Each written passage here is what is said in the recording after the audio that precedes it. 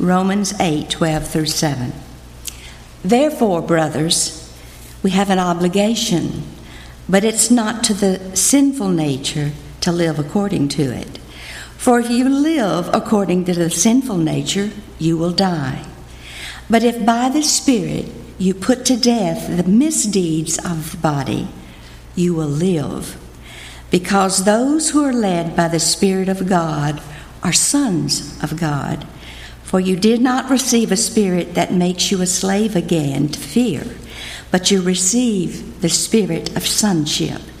And by him we cry, Abba, Father. The Spirit himself testifies with our spirit that we are God's children. Now, if we are children, then we are heirs, heirs of God and co-heirs with Christ, if indeed we share in his sufferings, in order that we may also share in his glory. May God bless the reading of his word.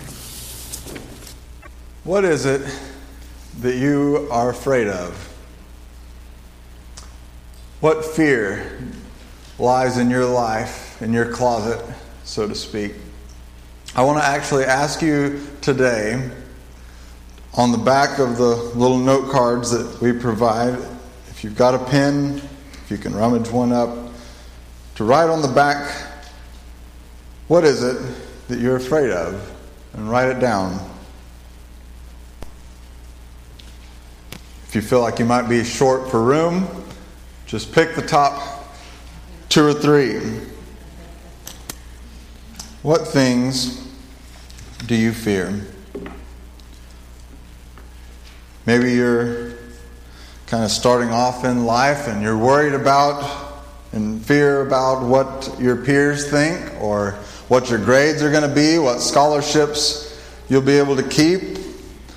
Maybe your parents aren't doing good and that causes fear in your life. Maybe you're wrestling with what in the world am I going to do with the rest of my life? And that's one that we kind of come back to sometimes later in life. And that can cause fear to not know what's next. Maybe it's something in your past, something that happened, a trust that was broken, abuse,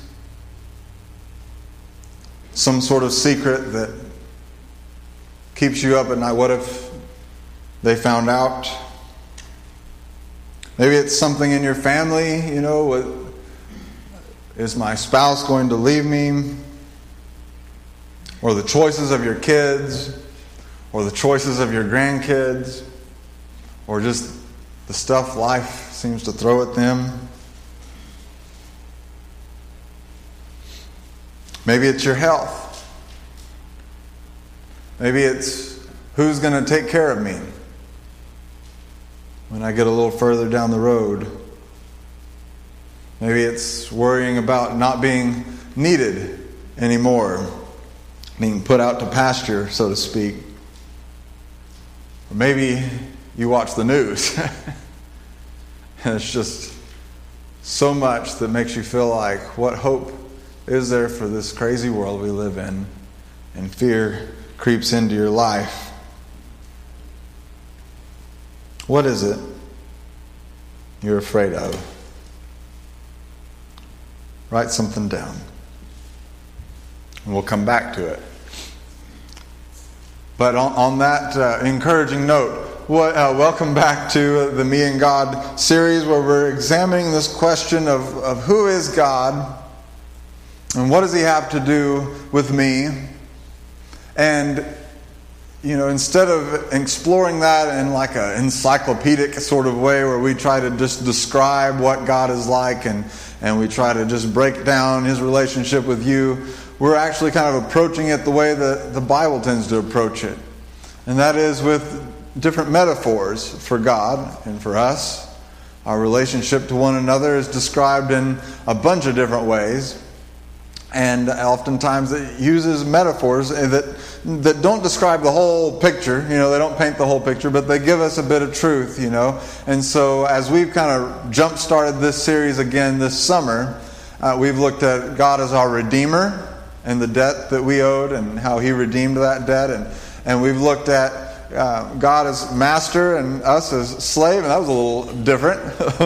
Feels a little different. We're not used to thinking of ourselves as slaves, but Jesus says we're all slaves to something. Either slaves to sin or we're slaves to God. And so there's an element of truth to that metaphor as well. And it painted a different picture of God than perhaps you're used to. And I told you last week, if you struggle with that whole concept, and that's a little uncomfortable for you, well, stick around, because this one ought to be a little more comfortable. It's the near opposite. The near opposite of being a slave to someone, especially in that day, was being their son, being their heir, being their child. And Scripture also talks about father and child. In fact, they use that metaphor right alongside that metaphor of slavery to describe our relationship to God. Maybe we need both. If you missed the talk on slavery last week, and I encourage you to go back and listen, because it's central to the Christian walk, is this idea that we all struggle with sin. And we need to make sure we know who we're working for when we wake up each morning. And so go back and listen if you can. cypressstreet.org/listen if you missed that. But we all, this week as we look at father and child, we think about that. And we're going to talk about the connection between fear and fathers. Especially between fear and fatherlessness. Now, I struggle with fear just like you. It's a universal thing. This is appropriate that father and child's falling on Father's Day, but don't make the mistake of thinking this message is just going to be for dads, because I don't know if I've ever preached a more universally needed message than this one that deals with fear, because it's something that we all experience. I remember when I was young, dealing with that question of what am I going to do with my life? I dealt with that all the way through college, and now I'm not even really using the degree that I got. It's just, I dealt with that. I also dealt with, what if I never find the one? There were seasons there where it was bleak, to say the least. What if I never found? What if we never get to have kids? What if that never happens? And then once we finally got pregnant, what if I lose my wife? Because she got so sick, as many of you know that walked through this last one with us. And still, I think about, I have to wrestle with it. What if I never get to retire? It seems like that may never happen.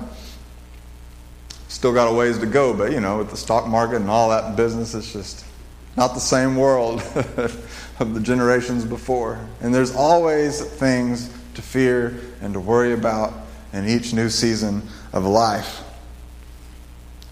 Did you know that children that grow up in homes where there's fear present, it affects their development?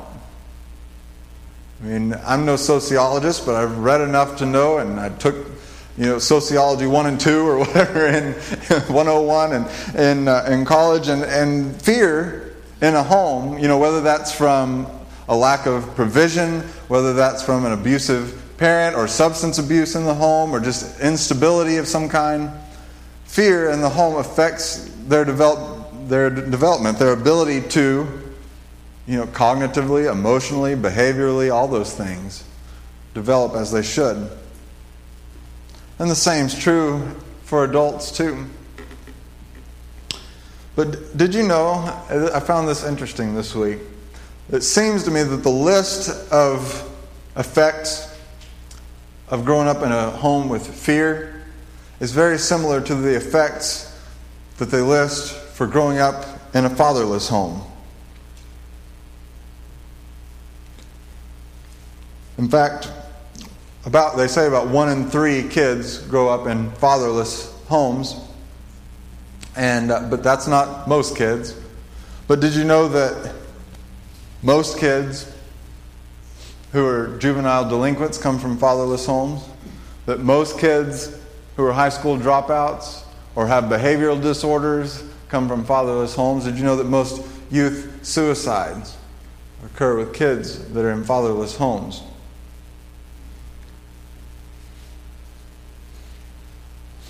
I experienced in my own life, and still do from a different perspective, the effect that a good father, has on the level of fear in a home. And, my mom was a good, strong lady, self-sufficient in so many ways, independent in many ways, and yet I can tell you that my mom and I lived with a lower level of fear in our home for having my dad there. And I see that same thing happen now that I've got kids and in their lives. And, we've been blessed that Hadley hasn't had just a ton of like the bedtime fear, a little bit. But I remember one time she was talking about, Julie was trying to put her to bed that night, and she was talking about scary things in her room. And Julie just said flatly, "There are no scary things in our house. Daddy doesn't allow that." And so far she's bought that. But, which I'm feeling a little added pressure, but I know I have no combat training. I cannot wrestle a bear and come out alive. I'm not one of those, Superman kind of guys, and yet my presence in the home helps somehow with all this. A good father's presence in the home, just even a decent father's presence in the home, helps drive out fear. And we don't have to have some sort of fancy degree to figure that out, do we? Because we see it play out around us. Could it be the same with God? Could it be that the fear in your life that is holding you up from developing spiritually or other areas of your life as well it can affect? Could it be that the reason you can't kick the worry and the fear is partly due to the fact that you haven't adequately accepted the fact that you have a heavenly Father? How does a good father fight out fear? I thought of a few ways that made sense to me. A good father fights fear by lovingly setting boundaries for his kids, rules. You can do this, you can't do this. Those rules oftentimes are for the safety of the child, but even beyond that, children just need boundaries, right? And they thrive with that, and there's a sense of security in knowing that there's someone who says you can do this, you can't do this. There's a sense of security that comes with that. A father who lovingly provides for his family and helps make sure that there's enough to meet the basic needs of his family so that the kid doesn't have to worry about where their next meal is going to come from and that kind of thing. A father who lovingly defends his family. A father who lovingly provides hope to his family. And that happens in a lot of ways, who offers forgiveness, encouragement, wise advice and counsel. Maybe even in a tangible way at some point, leaving an inheritance, things like that a father does that provide hope for the future for his family. I want to suggest to you that just as a father drives fear out of his home, we need to understand and wrap our minds around this idea of God as our Father, and it will help us with our struggle with fear. I think we'll see that. This scripture passage that we picked up in actually picks right up where we left off last week, where the Apostle Paul is writing to the church in Rome, and he's been talking about their struggle with sin. And he comes to this chapter 8, which is like the central climactic chapter of this whole and just incredible book that, we call it a book, he called it a letter, but it's like the best, most thorough theological breakdown of the gospel that you can find. And this chapter is just central to it.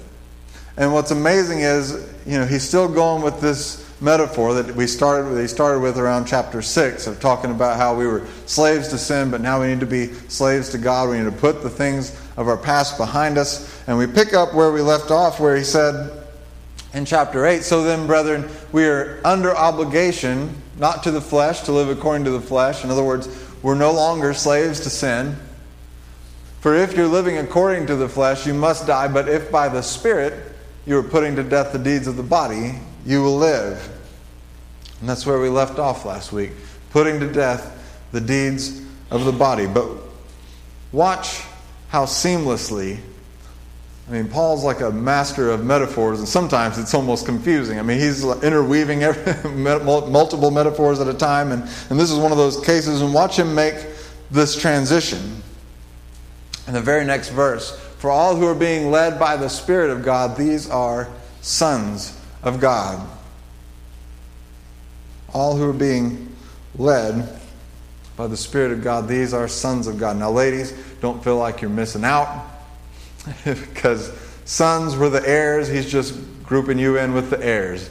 For all who are led by the Spirit, whether you're male or female, whether you're slave or free, whether you're, he would have said, whether you're Greek or Jew, you're sons of God if you're led by the Spirit. He goes on with this. "For you've not received a spirit of slavery," there's that metaphor again, still there, "leading to fear again, but you've received a spirit of adoption as sons, by which we cry out, Abba, Father." Dad. Father. Now, if you were here last week, or if you've picked up on what I've been repeating in the last few minutes, what were we slaves to? Sin, right? Slaves to sin.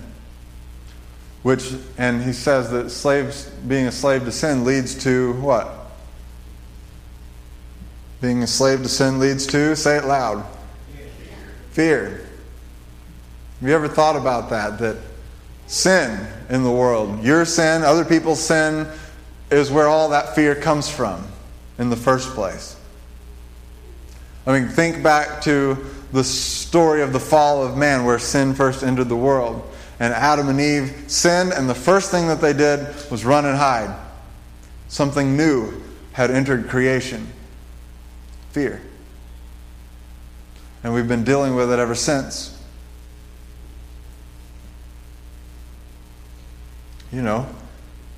If you're vain, then you're afraid of your hair turning gray, right? If you're a glutton for food, then you're afraid of not having enough food, or not having good enough food, more likely. The list could keep going. If you're full of lust, then you fear not having pleasure in your life. The list goes on and on. But, on the other hand, if we're not slaves to sin anymore, and we're slaves to God, we're slaves to the Holy Spirit working in our lives, then we're able to cry out, Abba, Father. And it was just so interesting to me that Paul drew the same line that we just drew a few minutes ago, where we said that fatherlessness in the home is linked to fear in the home. And similarly, Paul says, he draws the same line from fear to father. For Paul, the antidote, the anti-fear, is understanding God as our Father. He says, you're not slaves to leading to fear again in your life. This isn't about, you shouldn't have fear in your life because you have been adopted into God's family. If a earthly father can drive fear out of his home, how much more do you think our Father in heaven can drive fear out? Carries on with this same idea of God as our Father, and he says, the Spirit himself testifies with our spirit that we are children of God, and if children, heirs also, heirs of God and fellow heirs with Christ, if indeed we suffer with him, so that we may also be glorified with him. Now, there's a lot in there, and I know that probably the part, if you're like me, that kind of got your attention was, if we suffer with him, right? And we'll get to that, but I want to just mention what it means to be an heir. Because when you're adopted as a son, especially in that culture, you were the heir of the father's authority, you were the heir of the father's household, everything that the father had passed on to the next generation of sons, especially if you were the firstborn son. But in God's family, Jesus is the firstborn son, and we get to be co-heirs with Christ. And what does it mean to be co-heirs with Christ? Well, what is Christ going to inherit? Try everything. And what does it mean to be a co-heir with Christ? It means we have a share in everything. And this is hard to wrap our minds around. But I thought of an example that I wanted to share with you. And I think this will also help us understand the whole suffering bit at the same time. And there was a guy named Dietrich Bonhoeffer that lived during World War II in Nazi Germany. He was German. And he was also a theologian, a pastor. He wrote a famous work called The Cost of Discipleship. And in that book, he delivers a pretty amazing commentary on the Sermon on the Mount, this famous collection of Jesus' teachings to his disciples. And this stood out to me as I was reading it a little while back, where he's working through the Beatitudes, and he brings up this statement that Jesus made, that blessed are the meek, for they shall inherit the earth, or the gentle, for they shall inherit the earth. And he's talking about how these disciples of Jesus are blessed because they're meek. They're blessed because they're going to inherit the earth. And how counter to our wisdom that runs. And he says this, and think about this in the context that he lived of Nazi Germany. Think about this in the context of what we're talking about as well. When he says they, he's talking about the disciples of Jesus who are meek. Show by every word and gesture that they do not belong to the earth. Leave heaven to them, says the world in its pity. That is where they belong. But Jesus says they shall inherit the earth. To these, the powerless and the disenfranchised, the very earth belongs. Those who now possess it by violence and injustice shall lose it. And those who here have utterly renounced it, who were meek to the point of the cross, shall rule the new earth. Now, if you replace those who now possess it by violence and injustice with Nazis, you have an idea of why they were so keen to kill him. And they did. They put him in a concentration camp and they killed him. And this man was one of the first, even in the church, to see through to exactly what Hitler and his ilk were. And he steeled himself early on for the fact that he might have to suffer for doing what was right, for standing up for the gospel, for standing against injustice. And he did. But do you hear the hope? Even as he looks forward and expects that there will be suffering. The hope, the Christian hope, is that we will inherit the new earth. And that those who try so hard to possess it now by violence or by terror, whatever the means, will lose it. And those who the world took pity on, who meekly followed Christ, will inherit it. And it puts in perspective what the Apostle Paul was saying when he said that we are heirs with Christ, if indeed we suffer with him, so that we may also be glorified with him. I used to read that and I thought, man, do I need to find someone to beat me up for being a Christian so that I can be counted in? Because it says if we suffer. But realize that Paul is writing to people who are already facing suffering for being a Christian. It was synonymous with being a Christian. If you were a Christian, if you stood up for your faith, as Bonhoeffer would all those centuries later in Nazi Germany, you were going to suffer for your faith. We live in a strange land and time where for the last couple hundred years we haven't had to suffer for our faith. But that's not normal for Christians. That's not the norm, even today in the world. It's not the norm. And it probably won't last forever for us either. Are we okay with that? This is the gospel. You know, if all this sounds crazy to you, all this talk about inheriting the earth and, we're going to be, let's count our, hopefully we can be counted worthy of suffering with Christ, right? Bold statements like that, what? If that sounds like crazy talk to you, you just haven't read your Bible enough, because that is the hope of the gospel. That yes, we will suffer with Christ. Just as Jesus said, the slave is not greater than the master. If they persecuted me, they'll persecute you. And this is about a willingness to suffer. Are you willing to suffer for your Savior that suffered for you? If it comes to that, are you willing to do that?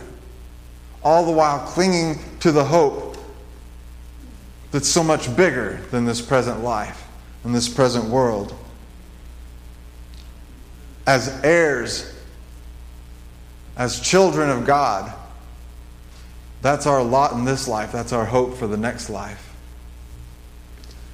None of this stuff that we read on TV, or hear on TV, I should say, about how happy God wants you to be right now, how blessed, how in perfect health, right, and wealth, and just blessings, lots of blessings sprinkled out on you.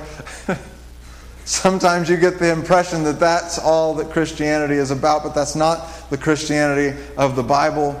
And we're going to talk about that actually in depth later in July, because this is a theology that in many ways is permeating all of the church in America in so many ways, it seems like, and reaching so far.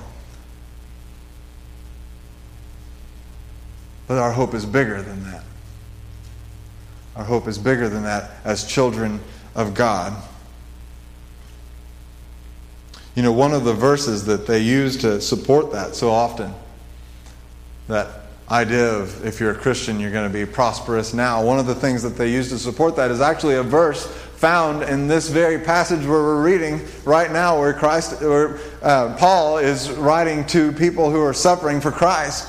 And he says, and we know that God causes all things to work together for good. To those, you remember, have you heard this verse? We know that God causes all things to work together for the good of those who love God and are called according to His purpose. And we love that verse. And we find hope in that verse, and we should. But let's not remove it from its context. The people who this was written to were suffering for their faith. And it was going to get worse before it got better, because their emperor, Nero, was just getting warmed up. Many of the people whom Paul wrote this to never saw that fulfilled until they met Jesus face to face, because they were killed for their faith. But they did see it face to face. And they believed that if they were counted worthy of suffering with Christ, then they would find that hope. God would somehow work even their suffering for the good of His kingdom and for the good of their lives. And doesn't this verse sound just like a good father? Don't miss out on that context either, because Paul's still talking about God as our Father. We are the adopted children of God. And isn't it just like a good father that when your kids get in trouble, you dive in, you start working things for the good? Right? They're in a mess, but a good dad gets his hands dirty, starts making phone calls and doing what he's got to do to work something for the good out of that bad situation. It's what fathers do. And I think we can just boil all this down to this: that the mind that accepts God as Father will reject fear as master. The mind that accepts God as its Father will reject fear as master. That's all well and good, but how do we do that, right? How do we wrap our minds better around this idea of God as our Father in a way that would drive fear out? And I want to return to these things that a father does that fights fear. And you could think of more things that God does, but maybe you need to embrace one of these in your life with regards to God. Do you need to acknowledge the boundaries that God sets in your life and commit yourself anew to living within those boundaries? Because things don't go well when we get outside those boundaries. And we can expect fear if we're living outside those boundaries that God set for us. So maybe that's where you're at today, and you just need to circle that one and say, man, a lot of fear would go away if I just lived inside the way that God has prescribed for me to live. Or maybe you need to accept God's promise that He's going to provide for your needs. And you're constantly in fear and worry about that, of what's next, Who's going to take care of me? Where am I going to get what I need for the next day, for the next week? And maybe you need to work on just trusting God's provision in your life. Or His defense. What evil will overtake you if God is your Father? Or His hope, His forgiveness, His encouragement to your spirit, the hope that we have in Christ that we've been talking about, that's so much bigger than this present life. But if it comes right down to it, if the fear is big and bad enough, you may have to do what every kid has to do at some point. And that is get in a my dad is bigger, better, and stronger than your dad kind of fight. I mean, every kid has one of those at some point, I think. I remember one, we were sliding on the playground. This kid named Sean thought his dad was pretty cool. He was not as cool as my dad. So, it didn't come to blows, but it was close. You probably had some kind of similar story. How many, for eons, as long as there's been dads, there's been my dad is better than your dad fights. My dad is stronger than your dad's fights, And that's basically what Paul does next in this passage where he's been talking about, we're no longer slaves that lead to fear. We're sons and daughters of God. We're children of God. We can call on God as our Father. And he comes down to the end. I actually want you to turn there with me, back to page 1184. It's right where you were before. Just a little further down than what we read a few moments ago. And I want you to think about what it was that you wrote down. The fear that you struggle with.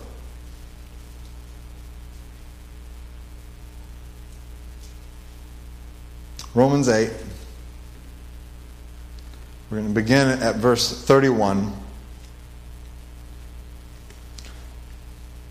I want you to turn there so that you can find it again later. If you're on a phone or something, bookmark it, highlight it, whatever you got to do so you can find it again. Because if you struggle with fear, this is one you may have to come back to from time to time. Verse 31. What then shall we say in response to this?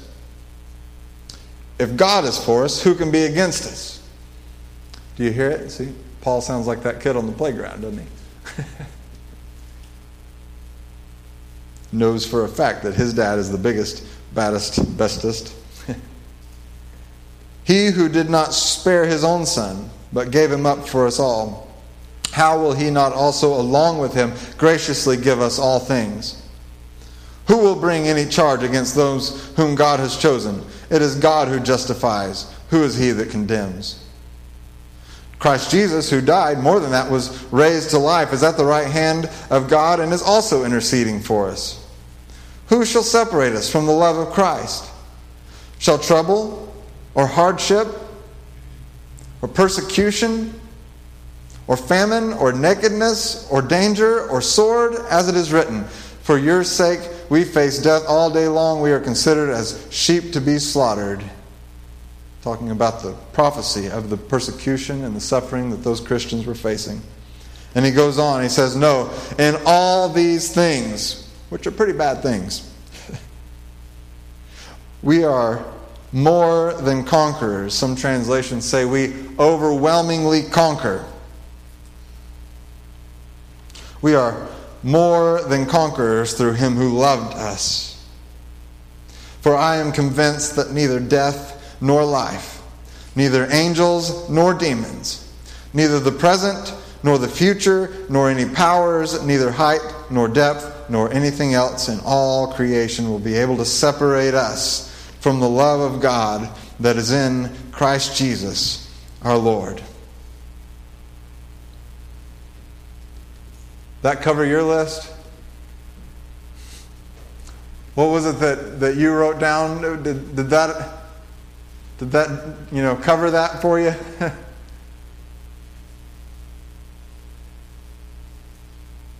Who shall separate us from the love of Christ? Shall trouble or hardship or persecution or famine or nakedness or danger or sword? What is it that you fear? You fear something from your peers? Do you fear, what in the world am I going to do with my life? What if they leave me? What if my parents get a divorce? What if the secret comes out? What if my spouse leaves me? What if he hurts me?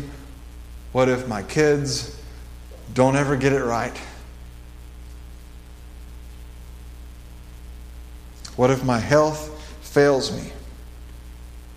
Who will take care of it? What if this crazy world keeps going to hell in a handbasket, right? No, in all these things, we overwhelmingly conquer. We are more than conquerors through him who loved us. For I am convinced that neither death nor life, neither angels nor demons, neither the present nor the future, nor any powers, neither height nor depth, nor anything else in all creation, I think that about covers it, can separate us from the love of God, our good Father, that is in Christ Jesus, our Lord.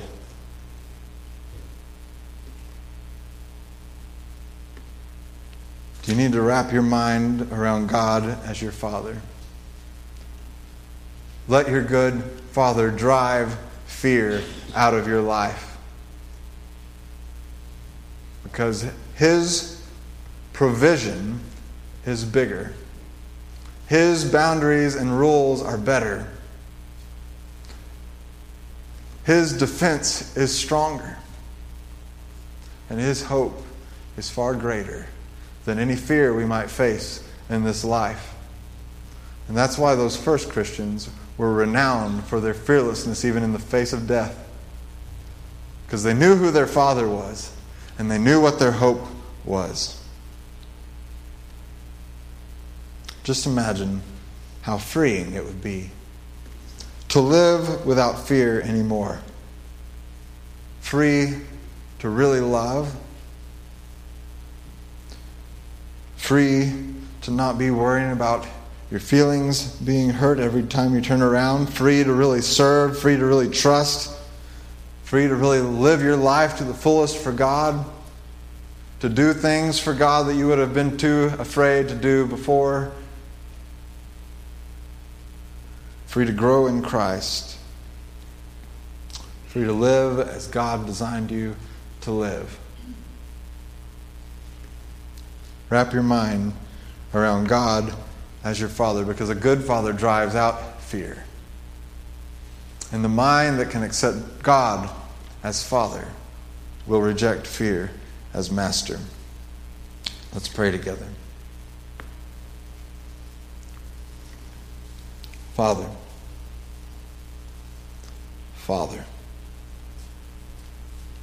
Thank you for being our Heavenly Father. And whether we have good dads or bad dads or no dads down here, it's such a blessing to have you as our ultimate Father. Sorry, God, for the times that we've allowed fear to have a stronghold in our lives because we haven't adequately trusted you as our Father. Help us to do that, Lord. Help us to live our lives boldly, knowing that our dad is bigger, stronger, greater than anything we face in this life. We love you, Father. We pray it in the name of your Son, Jesus Christ. Amen.